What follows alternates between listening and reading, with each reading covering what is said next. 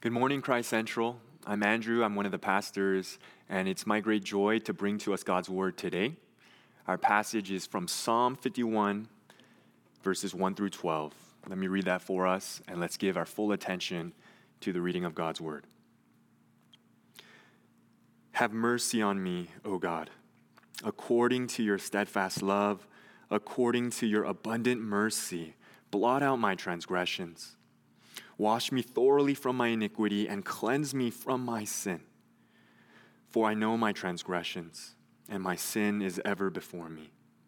Against you only have I sinned and done what is evil in your sight, so that you may be justified in your words and blameless in your judgment.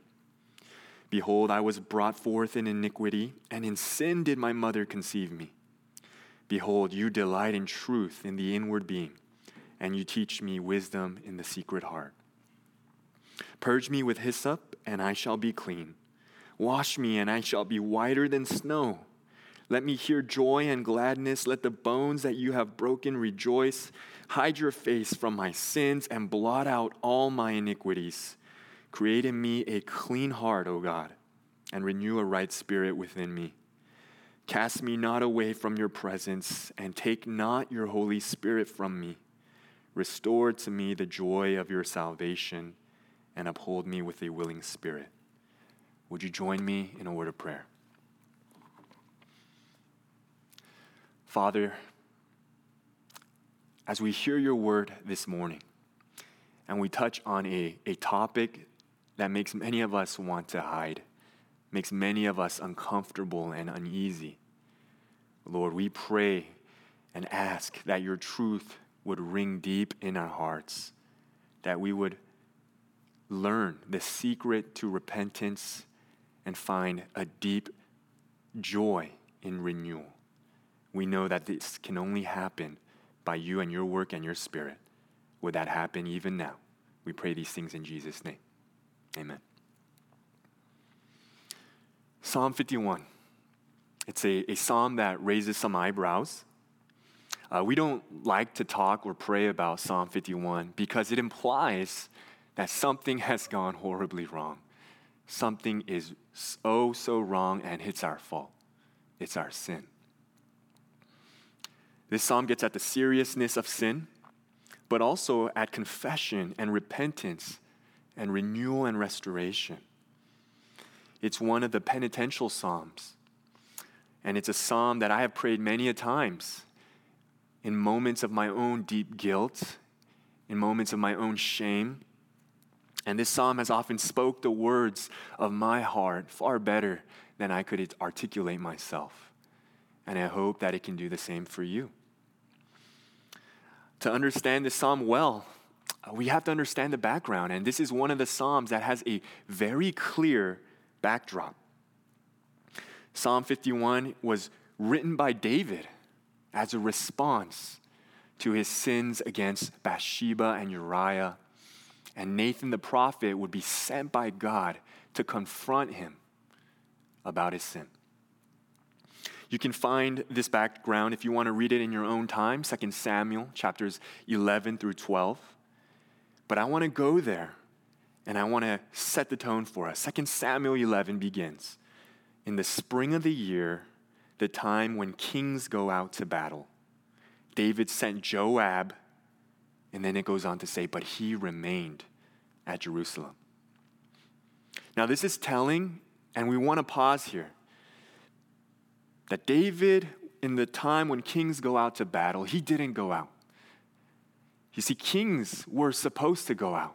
They would go out on behalf of the people, and they would fight for their people.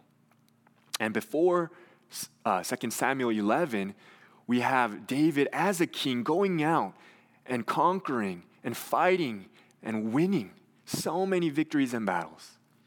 And I wonder if maybe he started to get comfortable.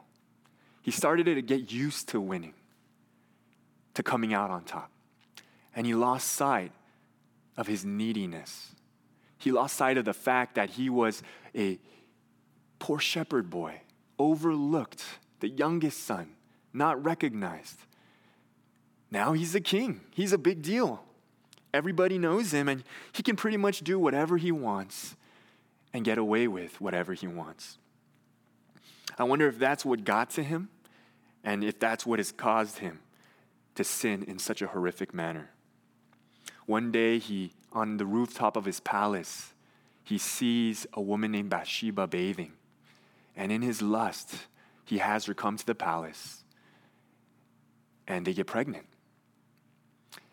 And in his sin, in desiring to cover up his tracks, David arranges for the murder of Bathsheba's husband, the murder of Uriah, and he gets Joab, the captain of his army, to put Uriah in the front lines and then pull back so that Uriah is killed. And Uriah, it's important to know, Uriah wasn't just a random soldier. Uriah was one of David's officers. Uriah was one of David's original 37 mighty men. Before David became king, but when he was on the run from the previous king Saul, Uriah was there with him, a brother in arms, fighting side by side. And here in this moment of his sin and wanting to cover up, David would betray and have Uriah killed. Now I'm curious, and I think many of us are, what happened between the time when David is ruling as a king and then when Nathan comes with a pronouncement of judgment as a prophet sent from God? What's going on between then? And in all probability, it was this, that David, who seemingly got away with adultery and murder, continued to do what a king was expected to do. He would pray daily. He would engage in the ceremonies of worship, in executing God's laws and the sacrifices. And I imagine he's just going through the motions. He knows what he's done. And he was likely in this state, many commentators say, for upwards to an entire year. His desensitized conscience prompted God to send Nathan, that he would be confronted by Nathan so that his eyes could be opened to the gross sin that he had committed. Now, today, you may not have lusted after a woman from the roof of your palace like David, but what about when you're behind closed doors in your room with your computer and laptop? Maybe with your phone. Maybe for some of you, it's with a bottle or pills in your hands. Maybe it's the obvious sin of poor treatment towards your family, to your spouse and kids. I know many of our families, as they begin virtual school and there's more tension at home, there's stress. Maybe this past week you've even blown up and you've said hateful things that you regret and things that loom over your household, that weigh not just in your household, but also weigh deep and heavy upon your own heart.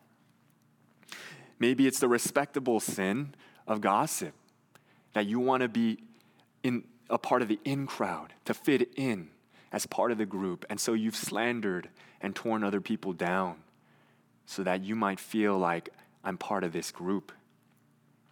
Maybe it's the more subtle sin of your demeanor and how you've been overly selfish with everything. An attitude which leads you to have many sins of omission, a lack of love, a lack of concern, a lack of care for others. God, why would I need him? I'm cool doing my own thing. I'm good by myself. And even if you don't explicitly say that, if you haven't explicitly said that, I want you to ask, have you functionally lived that way?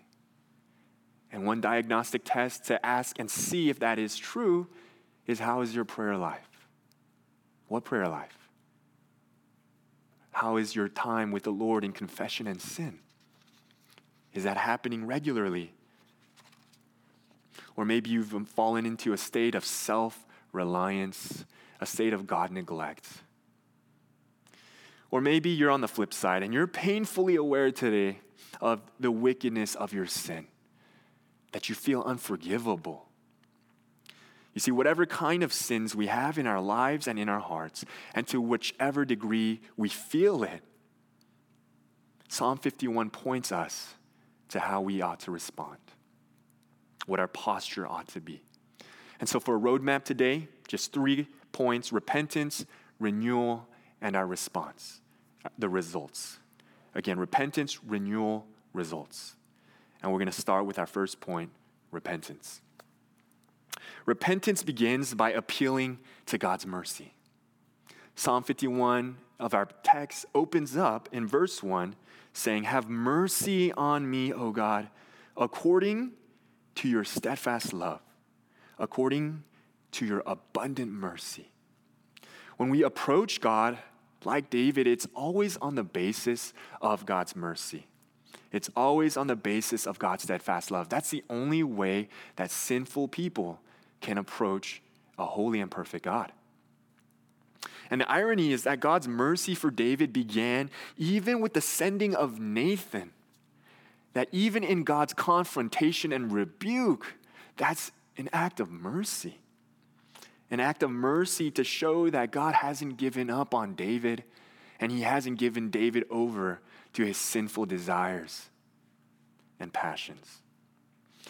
Right now for you today, this morning, if you feel a little uncomfortable and bothered by your sin, if you feel confronted, perhaps God's mercy has come after you this morning, that he's not okay leaving you in that place. He's not okay giving you over to your own sins.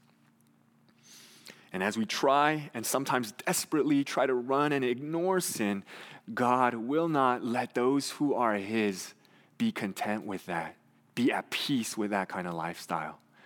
Just like any parent seeing their kid doing something, making bad decisions that are harming themselves, destroying themselves, they're going to intervene. They're not okay with that. And although today maybe our hearts have grown calloused and hardened to our sin, God in his mercy brings us back. The second component of repentance is to acknowledge our sin. But before we get into acknowledging our sin, acknowledging your sin, I want to touch on why sometimes that's so hard. There's a deceitfulness of sin. Sometimes we get dismissive. We get dismissive with our sins. It's not a big deal. Who does it affect anyway? Right? We get in this mode of denial that it's not even such a big issue. Or we get defensive. Well, at least I'm not as bad as this person. Right? We're quick to self-justify. We're quick to compare where everybody else does it. And so it's fine. We brush it off. And this is such a sinister way of dealing with sin because we're trying to let other people's sin cover our own sin. Right? Oh, I've only looked at pornography, but I haven't cheated on my spouse. Or maybe, I've only thought about sexual things in my mind, but I haven't looked at pornography. I haven't actually looked up anything online. And it's this heart of comparison so that we can defend ourselves in our sin. Or lastly, we get desensitized. That we're just not even aware. We're totally blind to it. And usually this isn't a sudden thing. Usually getting desensitized takes time. It's a process. I think about Hebrews 2:1 that says a slow drift away from the faith. It's a drifting.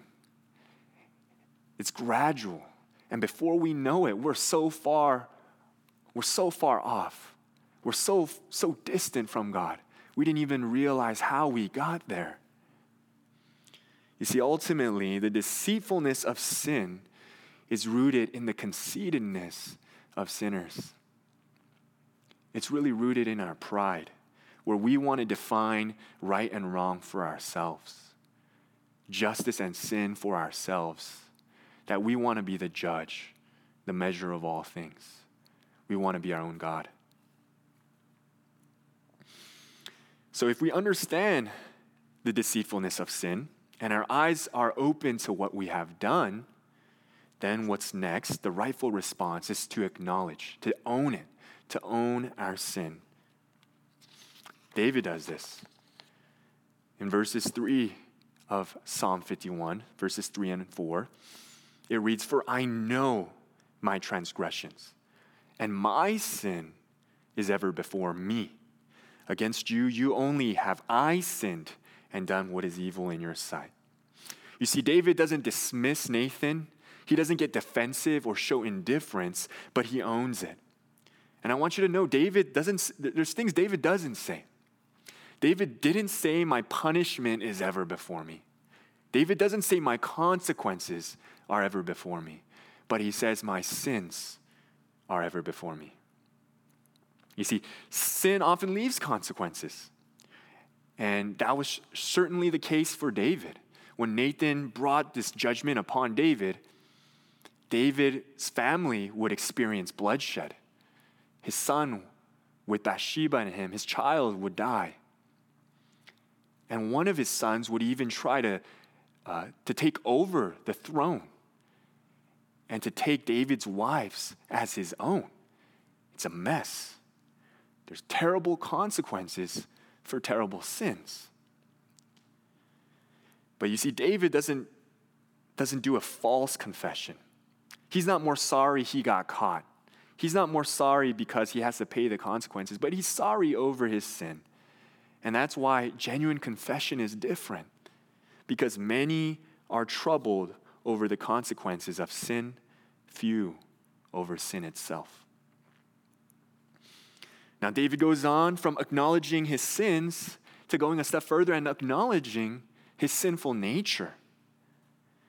Verse 5 of our passage says, "Behold, I was brought forth in iniquity, and in sin did my mother conceive me." This is the doctrine of original sin, the tendency to sin that is innate in all human beings, which was inherited from Adam as a result of the fall.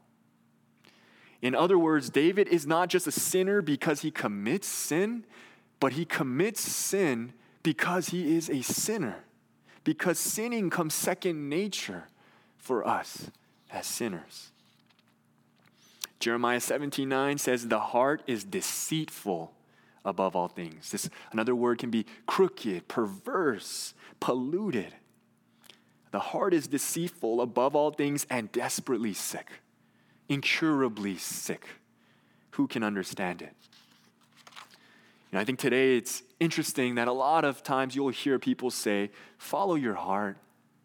Right? Just look deep within your heart and do that. But the deeper you look within, the deeper the depths of darkness and despair. And this is why Christianity is inherently offensive. Now, some of you this morning, you don't want to hear this. That this is uncomfortable. That this leads you to feel uneasy about yourself. You see, the heart of the matter is always the matter of the heart, and Christianity says that the heart is incurably and desperately sick. In fact, it's dead in its sin. It's a heart of stone. And so David's not acknowledging just that I've sinned, but also I am a sinner by nature. I have sinned, I do sin, and I will sin. I am naturally inclined towards sin. And so today, would you hate your sin, but would you not ever be surprised by the fact that you sin? As we continue on, we get a stark contrast in verse 6. We just talked about original sin and our sinful nature. And then in verse 6, you get, "Behold, you delight in truth in the inward being, and you teach me wisdom in the secret heart."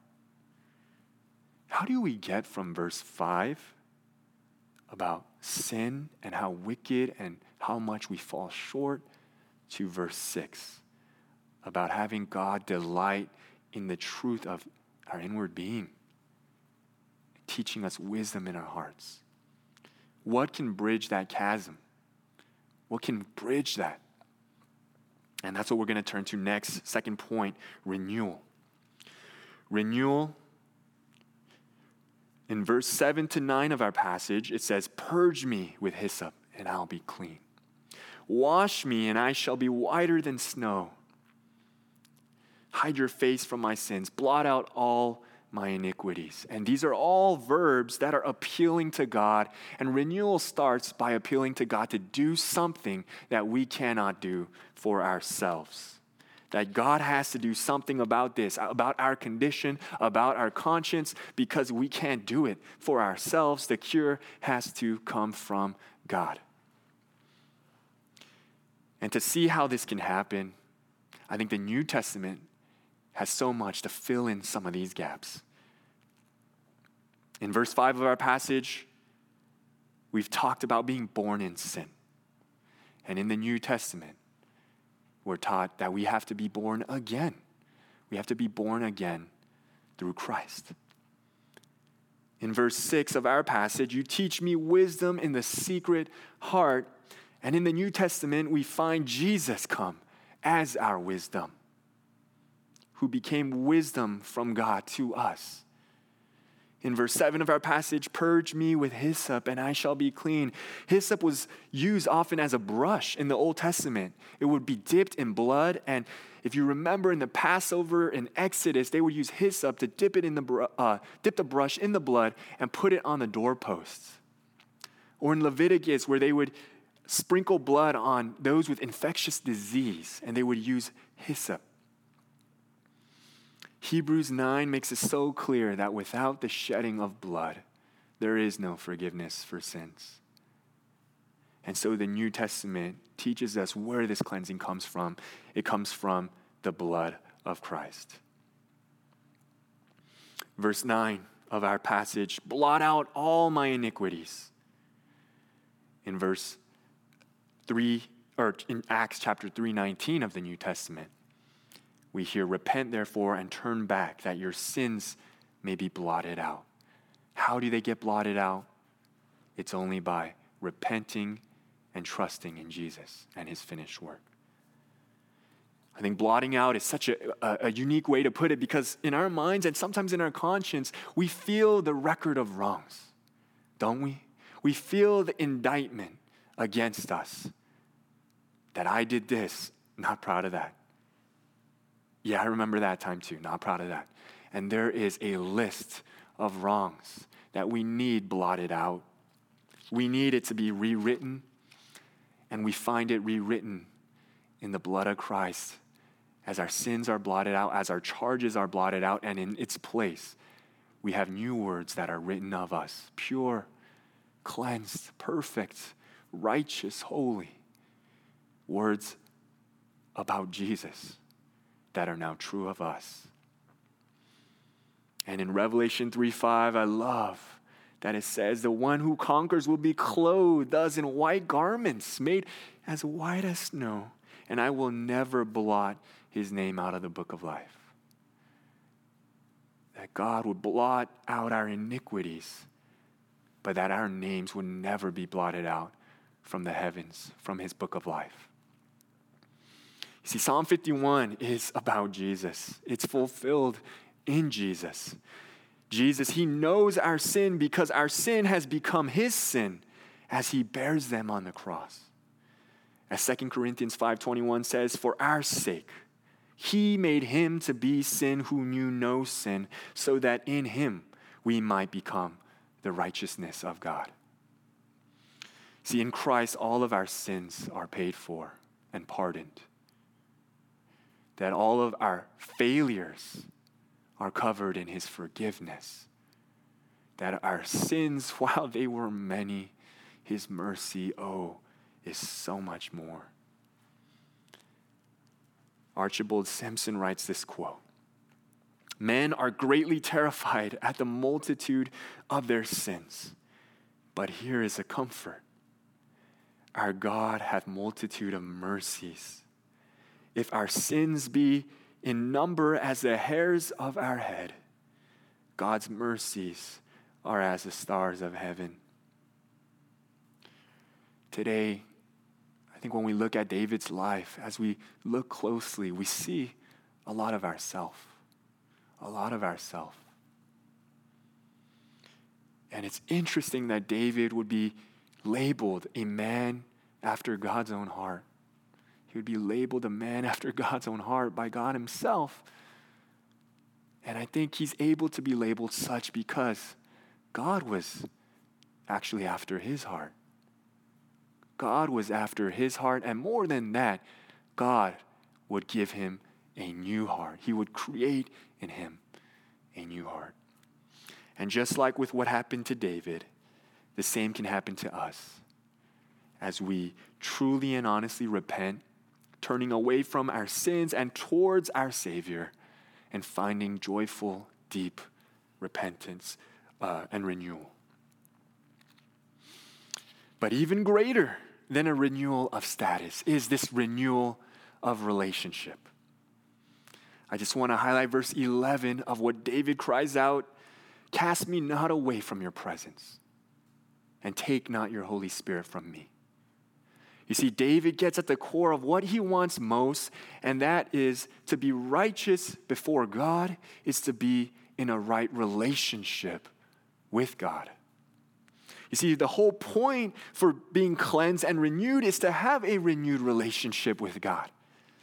David didn't want a God who just cleansed him and remained distant and detached and far away, but David wanted a close and intimate relationship with God.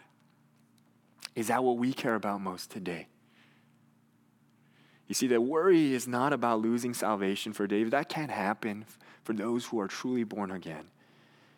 But it is acknowledging that life feeling distant, having broken fellowship with God, feeling far and not intimate, that a life like that is a life that isn't worth living. It is fruitless. It is meaningless.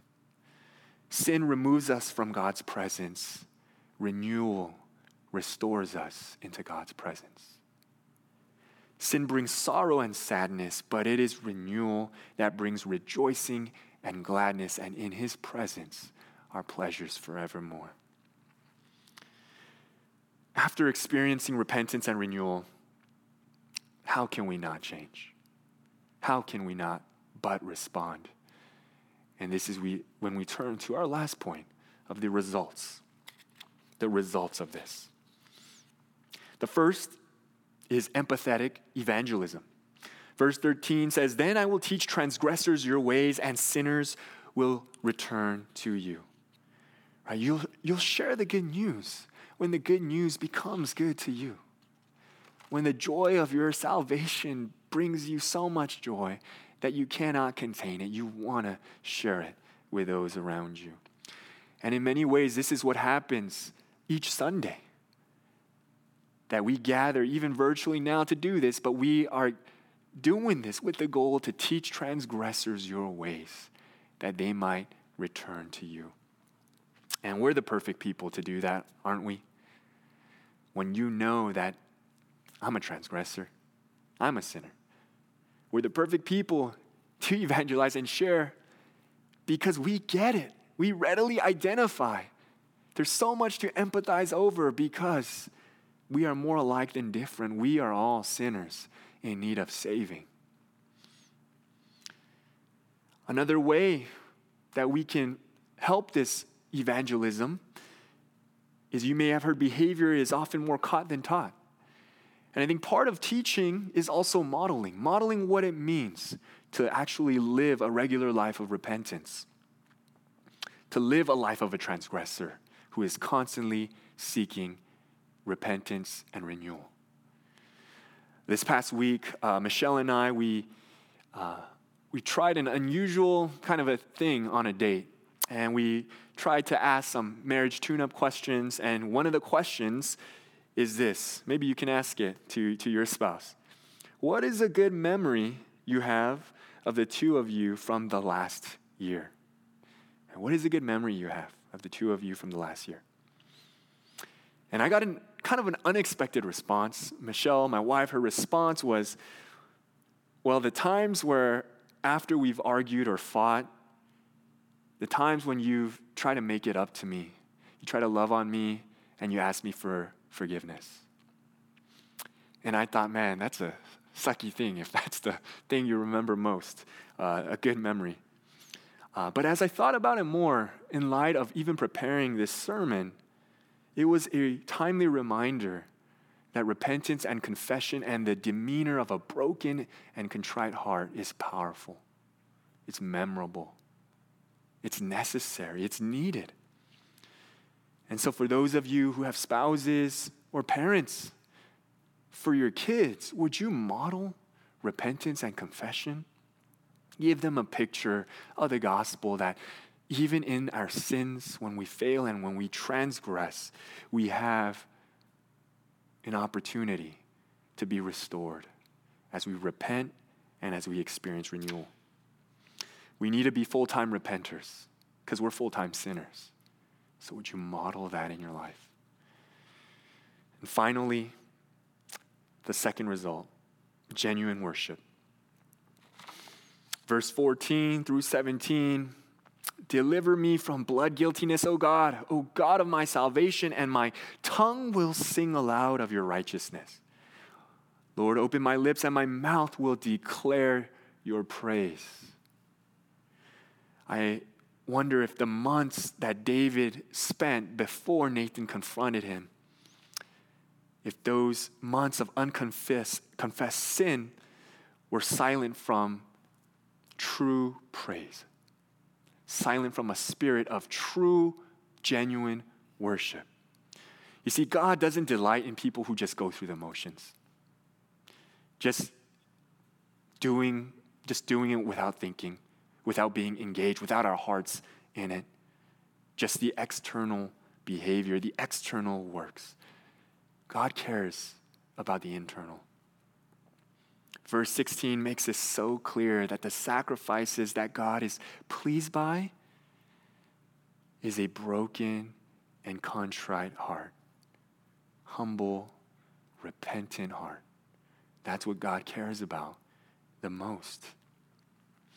An inner sacrifice of the soul must precede formal sacrifice with the lips and hands. Today, if you feel broken over your sin, if you are coming with a broken and contrite heart, God will not reject you. He will not. Come to him. Appeal to his mercy. A final note on our posture before him when we have genuine worship, it's also this reminder that it's a corporate thing. That sometimes when we think about confession and repentance, it seems so individual. It's an individual activity, but it really does have corporate effects. Verse 18 to 19 of our passage is kind of interesting because it goes from David pouring out his heart and his experience to a sudden turn about do good to Zion, do good to Israel, build up the walls of Jerusalem, and now it's about the entire group. And if you remember when we have our membership vows, when we take those vows of I promise to protect the purity and peace of the church, it really starts here with repentance and confession. That it starts with our individual confession and regular repentance, making sure that we are not wandering and drifting off away from God. That's the beginnings of true corporate worship, pleasing to God. You see, our relationship with God is never just a private matter, but it's always connected to a desire to see renewal come to God's people as a whole. When there is corporate renewal, proper worship takes place. And so to conclude today, would you not be deceived by your sin? We cannot deceive God. He knows, he sees it all. And just like Nathan delivered God's word to David, today God's word comes to us. In his mercy, he comes knocking on our door. And if you hear this message today, then would you confess? Would you repent? Would you acknowledge your sinfulness before God, your need for his mercy? Would you find renewal of your status, but more importantly, your relationship with him? And would that result in a response of empathetic evangelism, that the transgressors would become the teachers? And would it lead us to genuine worship from the heart? Let's pray. At this time, I want to give you a moment to confess and repent before God. I know earlier we had that time, and I'm so glad we have that time every Sunday to confess. But today, if you've withheld certain things, if you've felt like, man, I couldn't really come as I was, sins and all, because I just felt so guilty, would you now take this time to pray and lay it all out at his feet?